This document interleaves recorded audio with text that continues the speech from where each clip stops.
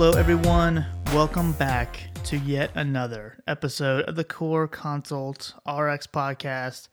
I'm joined today with my long-lost co-host, Dr. Cole Swanson. Cole, what's up, man? It's good to be back. It is.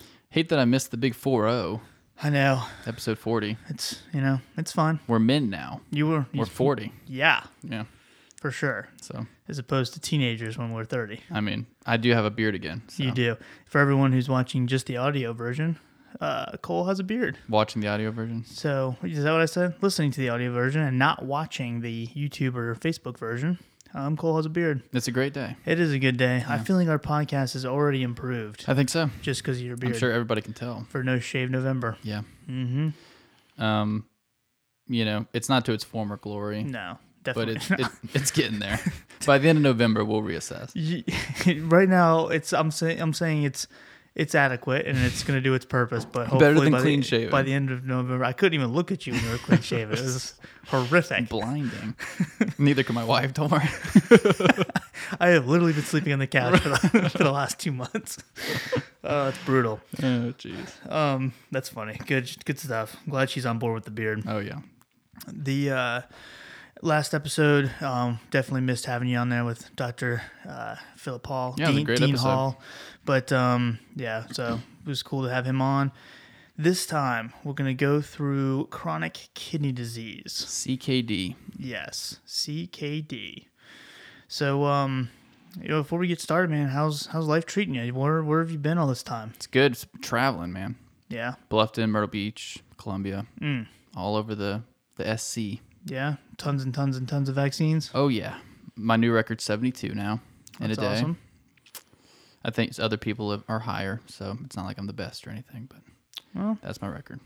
we I think they're coming to a close, hopefully, as November, as we get into turkey season. yeah, and But people we'll are just see. like gonna accept the inevitable. At least I'm hoping.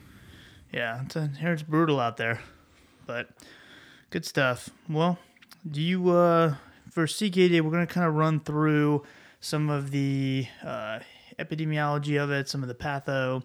We'll go through really some of the comorbidities that kind of go along with CKD, right? So CKD, we don't necessarily have like a treatment. You take your kidney pills. Right. We have to treat all the things that kind of go along when someone's renal function is declining. So we're going to kind of address some of those. Yeah, I'm pretty excited about this one because it's very common, and it's one of the most common comorbidities, I think, because it goes along with a lot of stuff, especially diabetes. Mm-hmm. So this will be good. This will be good. Yeah, I think it's good to have good because it's always there, and CKD is kind of around, and their kidney functions decrease, but you're focused on other issues. It's good to have some background knowledge of what's going on, which focusing on the other issues is really in a lot of cases Not important. Right? Yeah, don't worry about those. Oh, you were going to say also important. Sorry. Yeah. So That's what you got to do.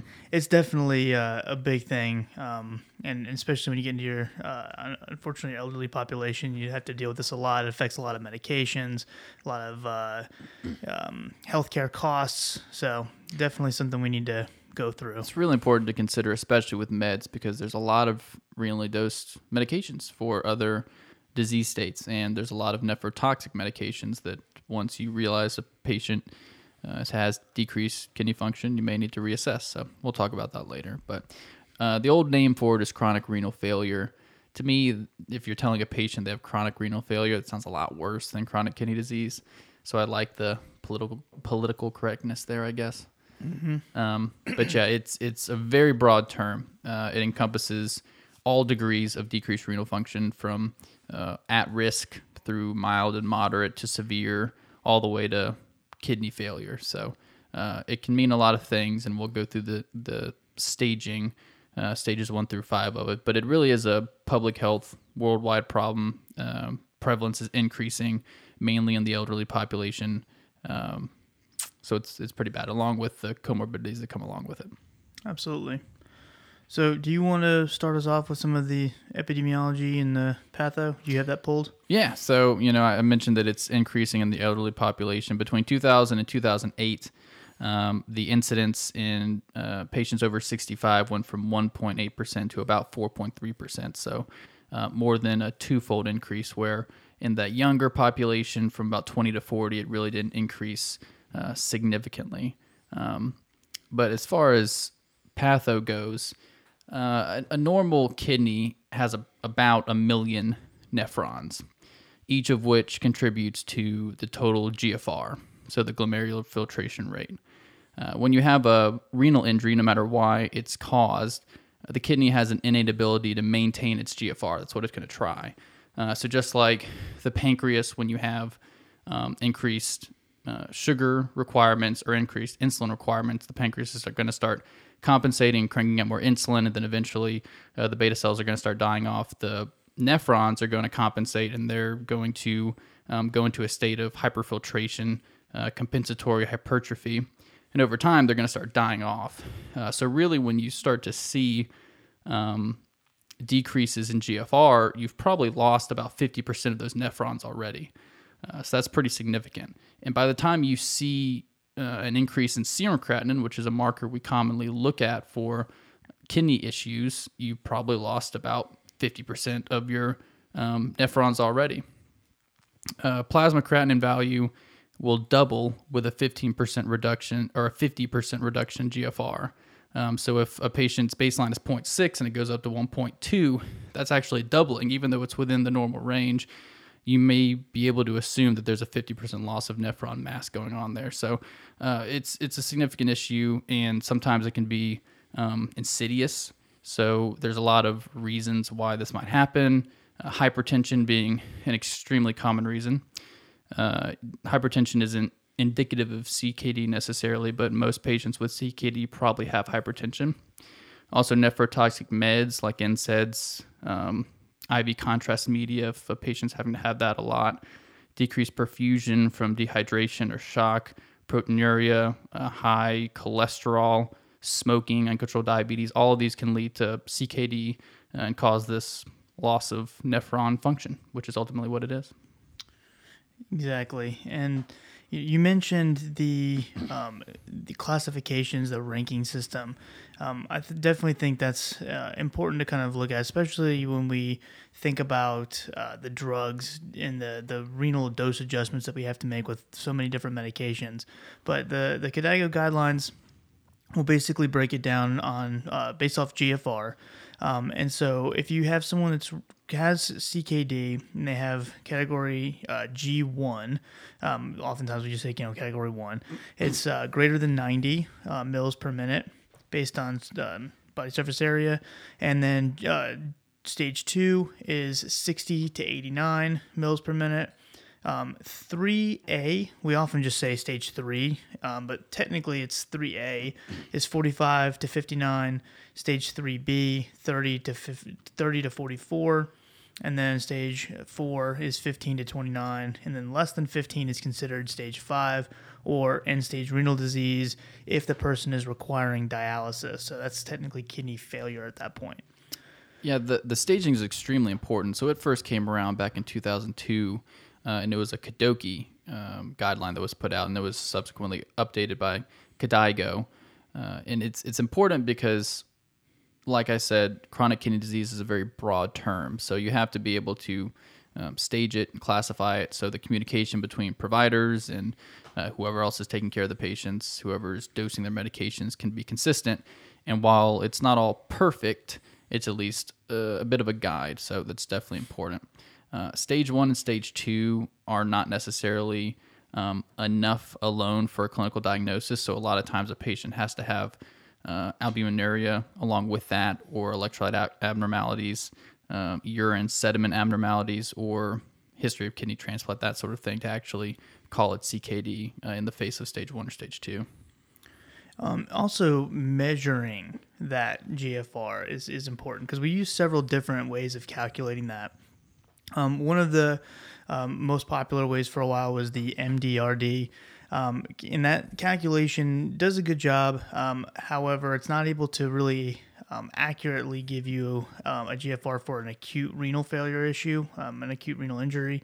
And the other thing that they realized kind of after MDRD had been established is that for patients that are healthier, so patients that have better renal function, it actually underestimates the actual GFR And there was a study that showed that it underestimated them by roughly 29%. So it works well. We know that patients that kind of start progressing stage 3 and further with chronic kidney disease, but the healthier patients, the ones with a little bit better renal function, it doesn't do as good of a job. So we also have the chronic kidney disease epidemiology collaboration equation. So that's fun to say. CKD epi. That was developed basically as an effort to make a formula that did give you a very precise, still an estimate, but a precise estimate of the GFR. So that's typically what is used now to calculate it. And then there's also, if you wanted to switch to creatinine clearance, which is very, very similar, then you would use Cockcroft-Gault. However, that takes a little bit more of a guesstimate, if you will, because you have to take into account the weight. It changes for female patients, and so GFR seems to be a little bit more accurate picture. And they can also just measure it, right? Mm-hmm. Like literally measure the urine that comes out. Yes. The 24-hour. 100%. And you can check renal function by several other invasive procedures, but that's the problem, is they are invasive. They take time. Mm-hmm. So if you really need an absolute accurate picture, then you could do it several different ways, other than using an estimate, based on an equation. But usually we settle for the equations and call it a day. And the patient's usually in dire straits and probably the hospital if you're doing that. So. Right.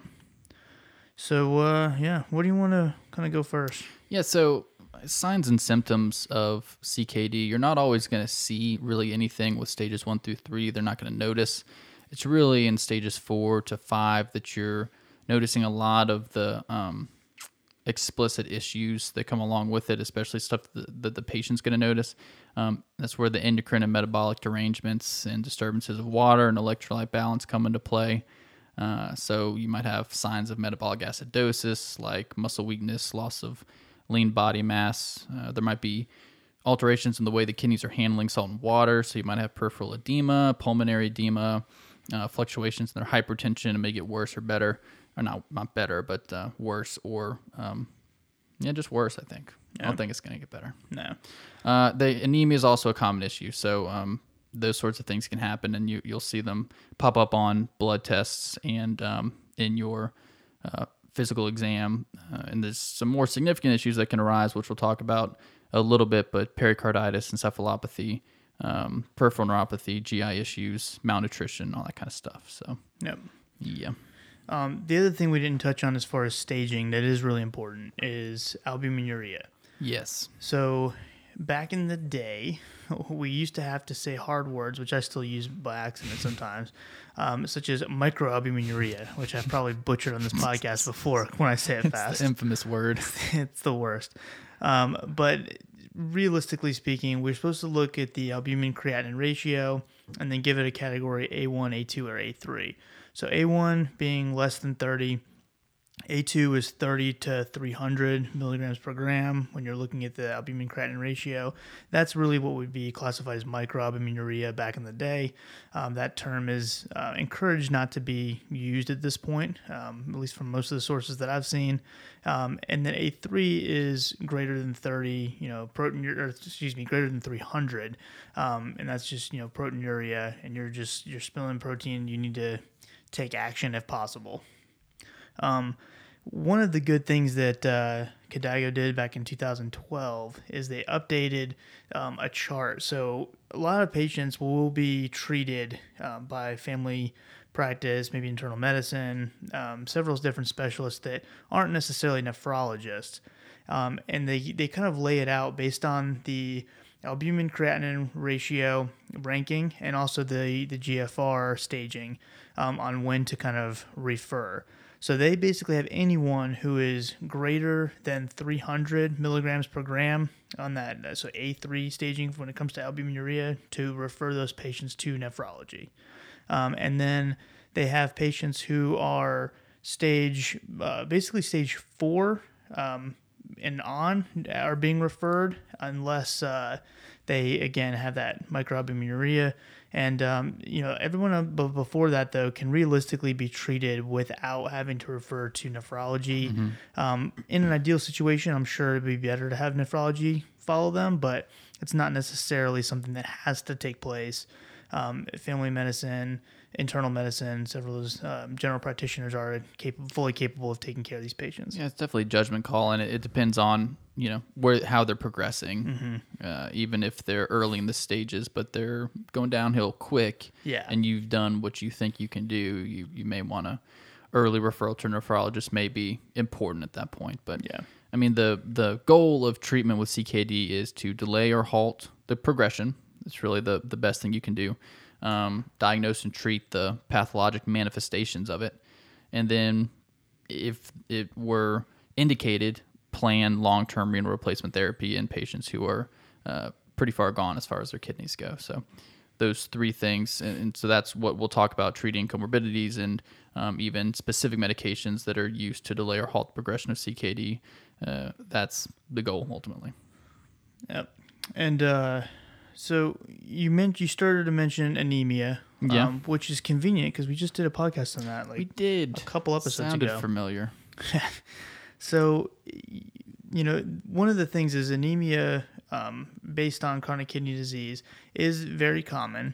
And I don't want to say good things, but as far as the material goes, one of the very common symptoms of the anemia that's seen in chronic kidney disease is iron deficiency anemia.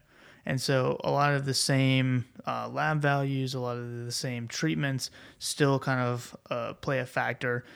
We do have to consider hemoglobin levels when it comes to chronic kidney disease and figure out when we would actually need to drive those levels back up again. So that makes it a little bit more difficult. Yeah. But the early stages, we realistically can treat very similarly to just regular iron deficiency anemia. Yeah.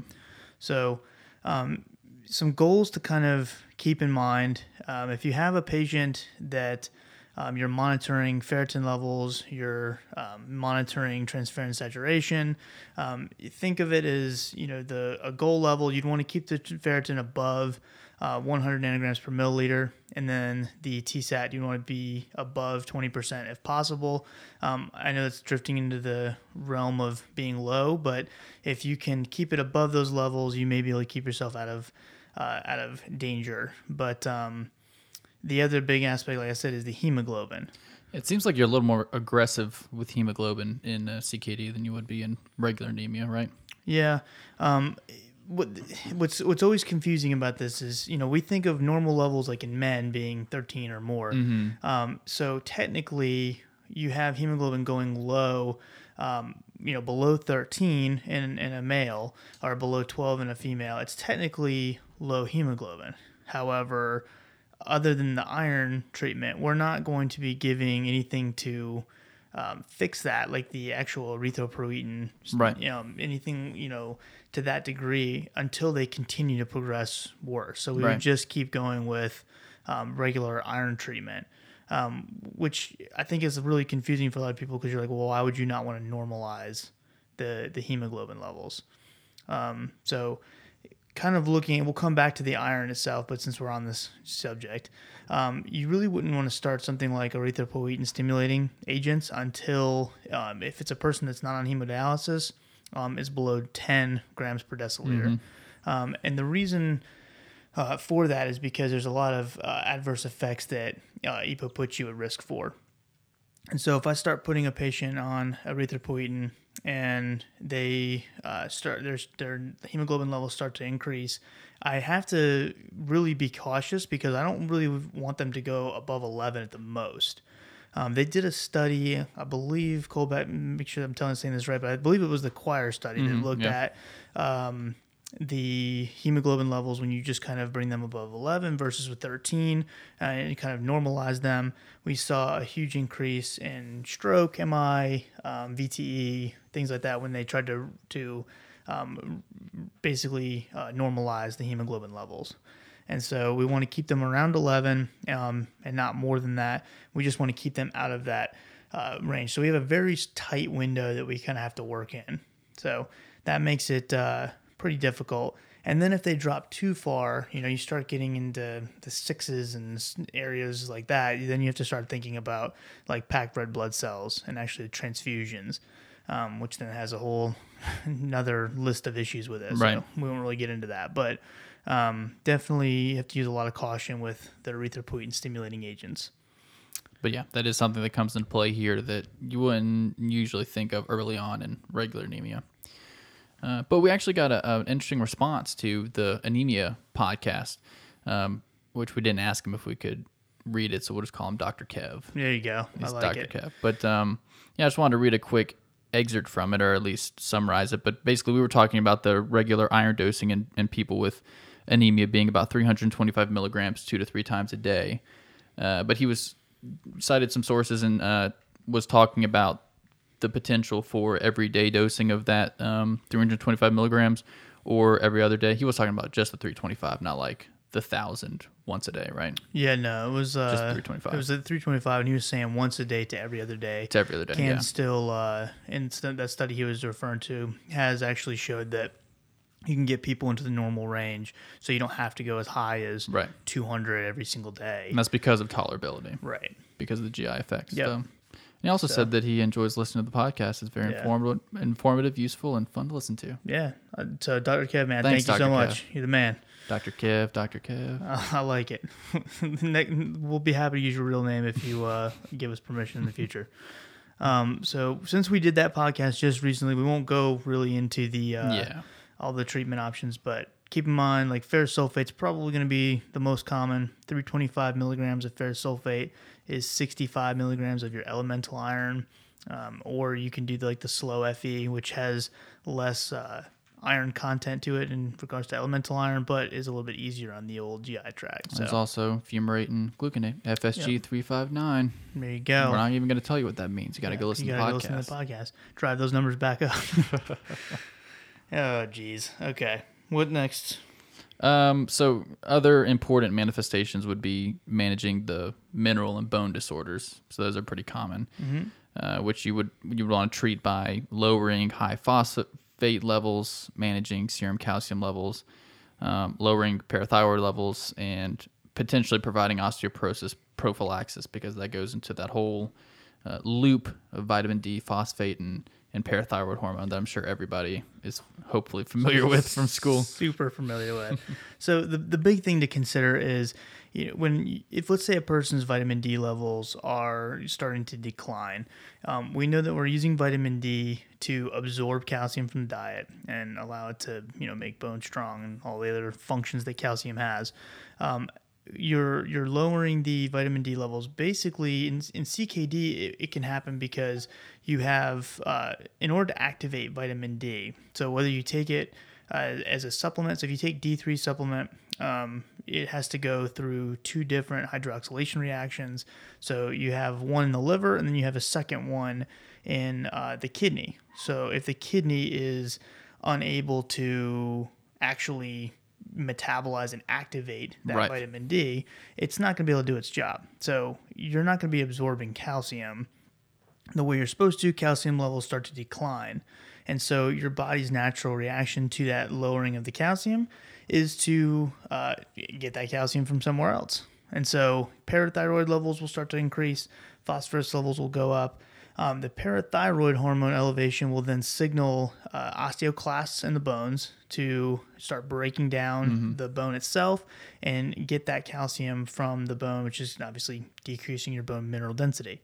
And that's just going to then, for a brief time anyway, raise your calcium serum levels. So calcium looks good. However, on the labs, your parathyroid's really high, your phosphorus is really high. And D's going to be low. D's going to be low. Yeah. And so you may even have like a normalization of calcium when you first look at it, but that secondary kind of parathyroidism is definitely a factor. And when you start almost having like bone breakdown to the point of like osteoporosis type symptoms, I believe they still refer to it as renal osteodystrophy. Sounds right to me. But yeah, so it's a different, a little bit different picture coming from the renal aspect versus just regular osteoporosis. So it's more of the renal function decline that's altering that whole process. And that's significant because you already have a probably elderly patient with CKD, other comorbidities. Now they're having either high risk or they're actually having a fracture. Hip fractures are associated with enormous increases in mortality. So preventing that is really almost just as important or more important than managing their other disease states and comorbidities at that point. And as far as kind of fixing the vitamin D, that may be the first option that we want to fix in order to kind of start the correction of that whole loop, cascade, whatever you want to call it. We're all familiar with like the 50,000 units of vitamin D. Obviously, pumping that into somebody even twice a week, 3 times a week, if their kidneys are not able to actually metabolize that vitamin D. Because remember, if it's D2 or D3, there's neither one of those are activated vitamin D. And I think that gets confused sometimes, where some people see vitamin D and D3, like D gets turned into 3, like D2 gets turned into D3. That's not how it works. Right. D2 is the plant-based vitamin D. D3 is the same version that we get from the UV light in the skin. And they're both inactive forms of vitamin D. Ergo and chole. Yeah, ergocalciferol is D2, cholecalciferol is 3, not active. So, in order to supplement these patients with vitamin D, you're going to have to pre-activate. You're going to have to give them activated vitamin D. And there's a few forms that it comes in. So, one, which is probably most common, is calcitriol, which is 1,25-dihydroxycholecalciferol, which is a potent active metabolite of vitamin D. It can help suppress parathyroid production and secretion into secondary hyperparathyroidism. So this is something that you would often consider switching somebody to if they're on that D2 or D3 and they have CKD and their D levels aren't increasing. So they just stay on this 50,000 units of D3 or whatever more or less indefinitely because it's like, well, that's all we can do. Well, we could switch into an active form of vitamin D. That'll actually work. Right. So, that vitamin D, you're basically shutting off that parathyroid gland from releasing that hormone. The big adverse effect that you have to watch out for with the vitamin D analogs, like Cole was saying, calcitriol is probably the most common, is hypercalcemia, right? Which is weird because that's exactly what we're trying to rectify is our low calcium that's starting this whole problem in the first place. Low calcium from low vitamin D. And so we have to really monitor the calcium, make sure that we're not getting hypercalcemia. We also have to continue to watch the phosphorus, can cause some GI upset. And taking it with some food can decrease that, but it's not going to do anything for the hypercalcemia. So that's just straight monitoring.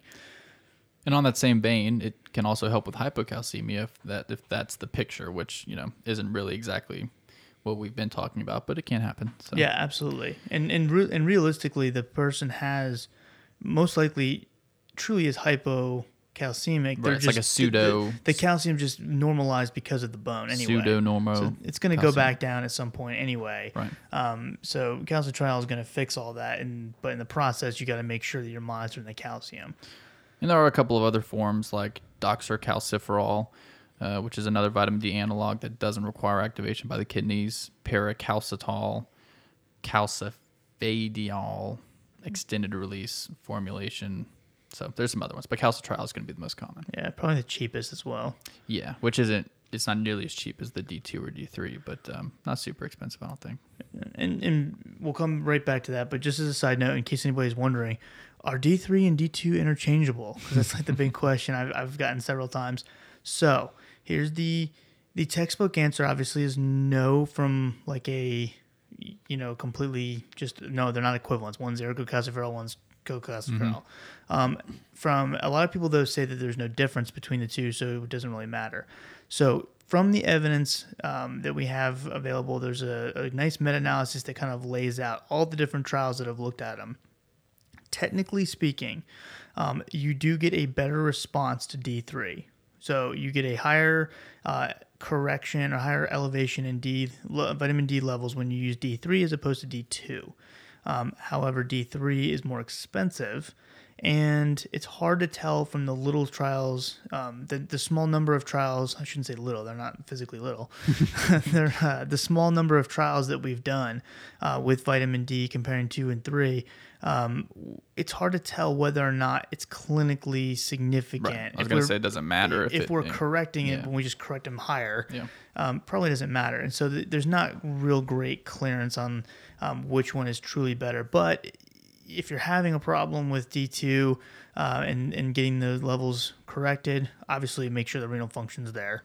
But if that's not the issue, then maybe consider switching to D3 and seeing if that makes a difference, because in a lot of the studies it does seem to give higher levels.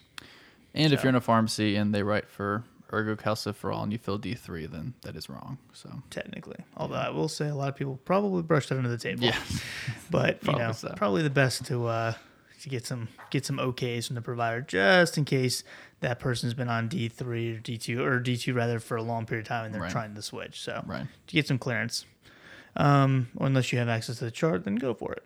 Yeah, which would be ideal. But we're not there yet, though. Well, it depends on your setting. Yes, that's very true. I'm not there yet. I get to yell out the back and be like, "Hey, I'm switching to D2," and they're like, "Sounds good." I'm flying blind. Flying completely blind. Yeah, that's good though. That's why you're special forces out there. Right. If you're giving an analog, a vitamin D analog, the calcium starts going through the roof, and we got to bring it back down. We can give a calcium mimetic. Mm-hmm. The most common one is going to be Sensipar. Basically what that's doing is it's kind of working on the receptors in the parathyroid gland that sort of basically sense this calcium in the system to make it more receptive to turn down those parathyroid levels, and then again signal to the bone that, okay, you're done, you don't need to be breaking down bone anymore. And then it reduces the parathyroid levels and also will just help reduce the phosphorus and the calcium levels as well, and bring those levels hopefully back to a normal level. First adverse effect listed on calcium mimetic is hypocalcemia. Yeah. And so you're just chasing it all over the place, up and down, all over, and you can't get your calcium right. Which is why these patients need close follow-up, close monitoring. It's definitely hard, but just kind of laying it all out there, and then we'll let you guys play with it in real life. We just sit behind microphones and talk about it. But very nice microphones, I will say. They are. Anyways, jeez. On the vein of electrolyte abnormalities, so if they have hyperphosphatemia, similarly, you can use phosphate binders, either oral dietary phosphate binders, or you can consider dietary restriction of phosphate. Common ones would be Renvela, Sevelamer, oral phosphate binder. Fosrenol is another common one.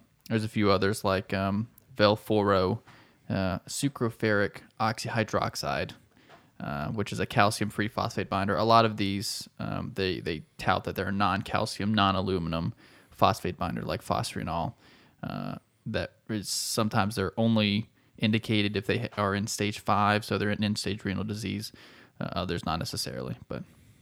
If you're looking at Sevelamer, there's two different forms actually. There's Sevelamer carbonate and then Sevelamer hydrochloride. The Renvela is the carbonate version. Carbonate does seem to be preferred. You get less instances of GI intolerance and less acidosis as well. So if you are trying to pick between the Sevelamers, they are not created equal.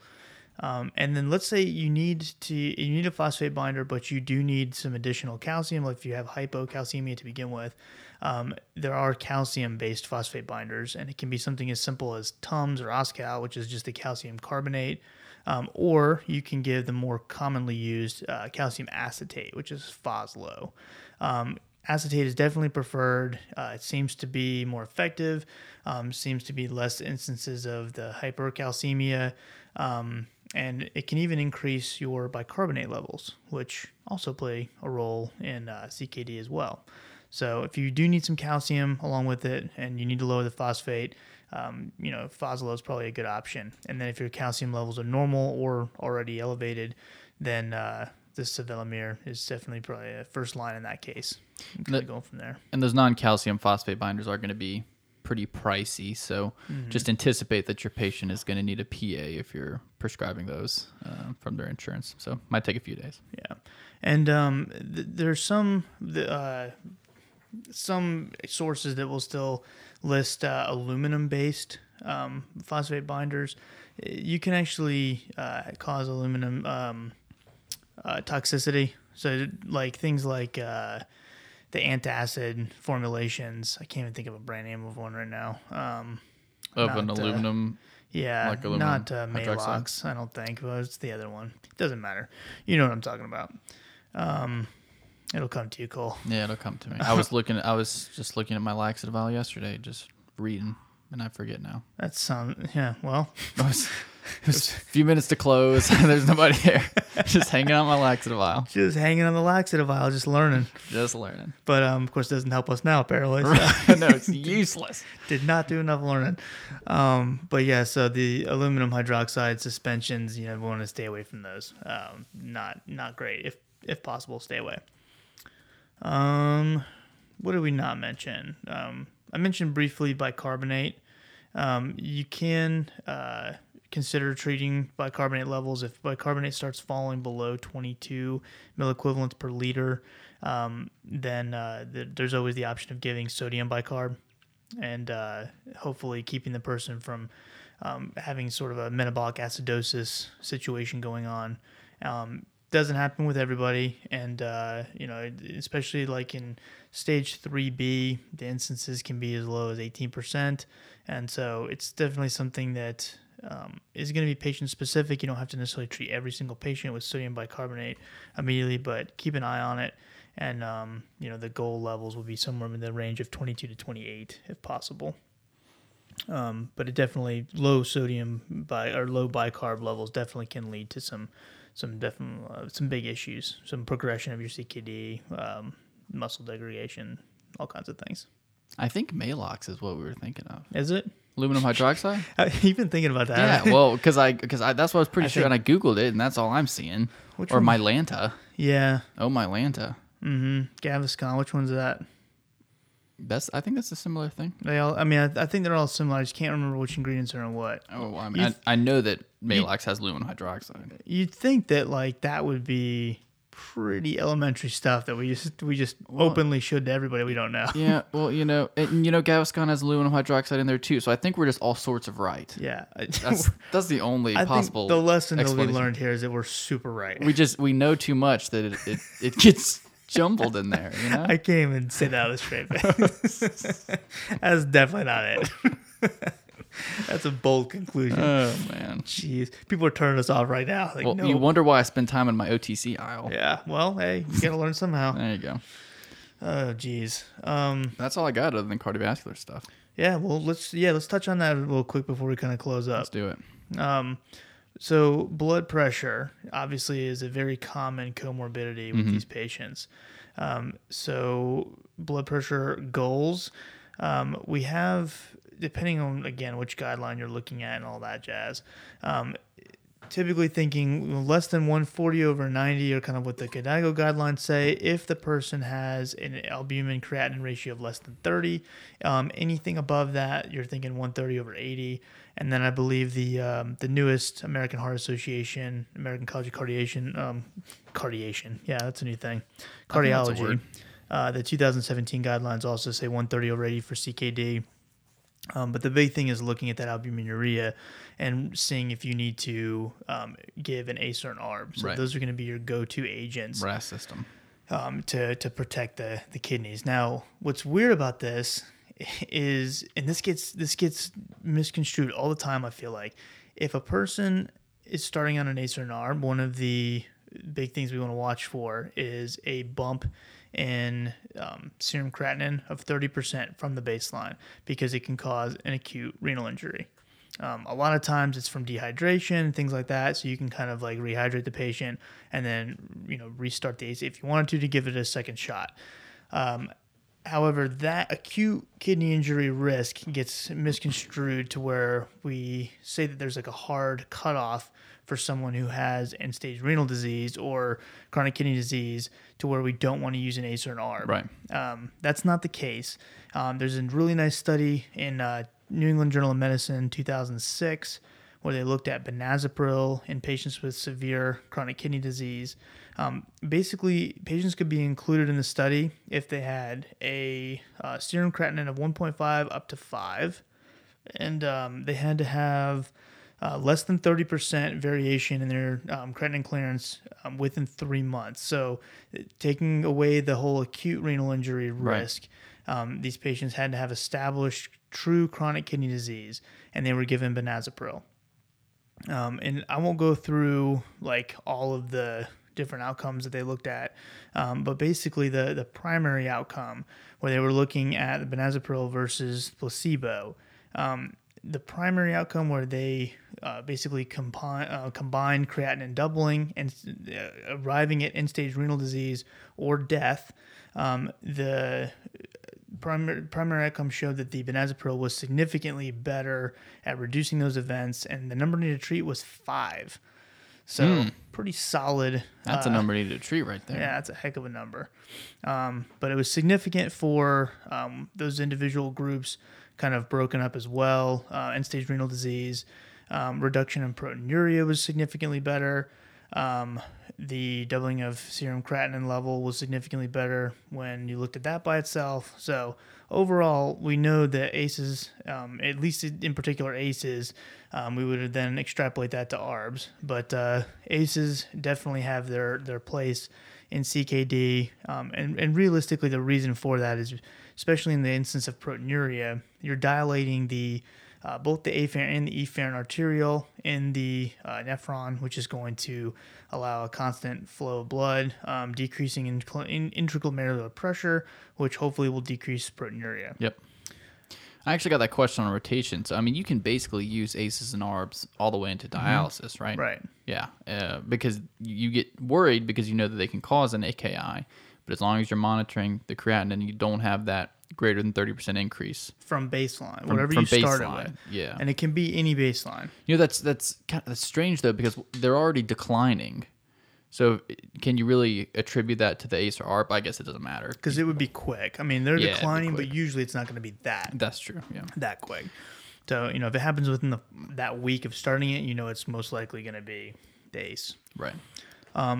So if a person is, for whatever reason, ACE and ARB intolerant, they absolutely cannot be on an ACE or an ARB. Another agent that I think we often forget about is the non-dihydropyridine calcium channel blockers, the verapamil, diltiazem.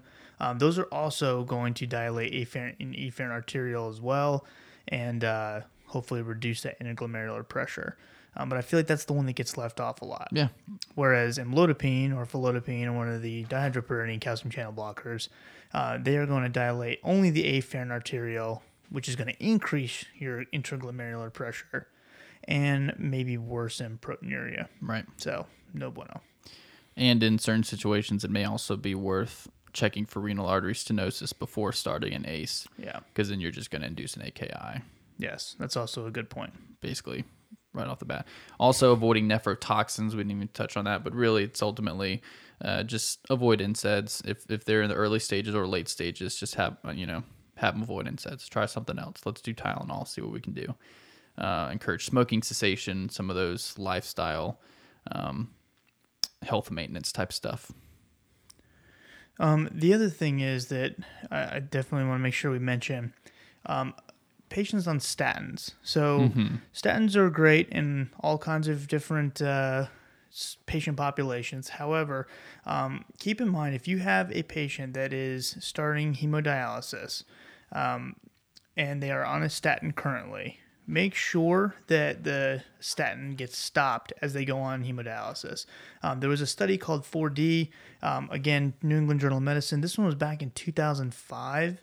And it was done specifically in patients with type 2 diabetes that were undergoing hemodialysis, but they gave them atorvastatin. And kind of followed them to see if all the cardiovascular benefits that they would have from this statin, just like we see in all the other trials. Unfortunately, there was no difference across the board except for it was actually harmful in regards to stroke, and that's fatal stroke. The number needed to harm was 50. So if the person was on atorvastatin and they were on hemodialysis, they had every 50 or 1 out of every 50 people treated with that atorvastatin had a fatal stroke. And then nobody else had any decreases in cardiovascular events. It was the same as placebo. So avoid that statin in hemodialysis. But in the non-hemodialysis CKD patients, a lot of those are actually indicated for statins and lipid-lowering therapies. So because they are at increased risk for cardiovascular events. So just consider that, especially patients with clearance less than 60 can potentially, check it out, depending on the comorbidities, very well may be indicated. But LDL itself is really an insufficient test for cardiovascular risk in CKD patients. So, don't treat the numbers, treat the patient. They still might be indicated, but you still should do lipid tests and all that. Don't treat the numbers, treat for results. Treat for outcomes. It's a t-shirt. It is a t-shirt. Coming to Let's do it. coreconsultrx.com near you. / paraphernalia. Yes. sounds like an illegal operation we have going on. Oh, geez. Well, CKD, ladies and gentlemen. Is GFR on the ASCVD risk calculator? I don't believe so. I don't think so either. But it makes sense, right? CKD patient, increased risk. You'd think they would have incorporated that one in there. You'd think so. Maybe we should write a new one. We should do our own. We should. We'll call it the Core Consult Risk Calculator. The CCASCVD. Yep. Yep. And then when people are like, "Oh, really? Is that evidence-based?" We're gonna be like, "Yeah." Well, it will be. It's created by two goofs with headphones on. But very nice looking headphones, I will say. That's true. For those of you not watching, with nice looking microphones right beside them. Yeah. Thanks, Dr. Dre, for your cool headphones. Hashtag Beats. Beats by Dre. Oh, geez. Anyways, so anything else you want to add for that? That's all I got. Me too. Good little overview. Yeah, if we do say so ourselves. But yeah, check out our podcast numero uno for some more detail on the hypertension guidelines, and then check out podcast numero 39 for more information on anemia. Deficiency anemia. Yeah. Well done. I like how you're trying to drive those numbers from those early podcasts back up. I know what you're doing. Okay. Well, the last 20 have really good numbers, but some of the first 10, Well, people are just finding us. It's going to take them a while to catch up. Yeah. I got to binge listen to us. There are some binge listeners. We've heard from them. That's awesome. Can't believe I it. can't imagine listening to my voice for more than 5 seconds. So. The worst. Yeah, you guys are awesome. Thank you. Cool. Well, that concludes the episode, I guess, and we will definitely come up with some new stuff and get back to you soon. But we appreciate everyone listening. It really means a lot to us. For all joking aside, we genuinely appreciate anyone taking the time to listen to us. If you do like the podcast, please give us a subscribe, leave a comment on iTunes or wherever you're listening to it at. And we will keep trying to bring you content, and hopefully keep increasing the quality of the show and making it better and better. Thank you guys so much, and we will see you next time.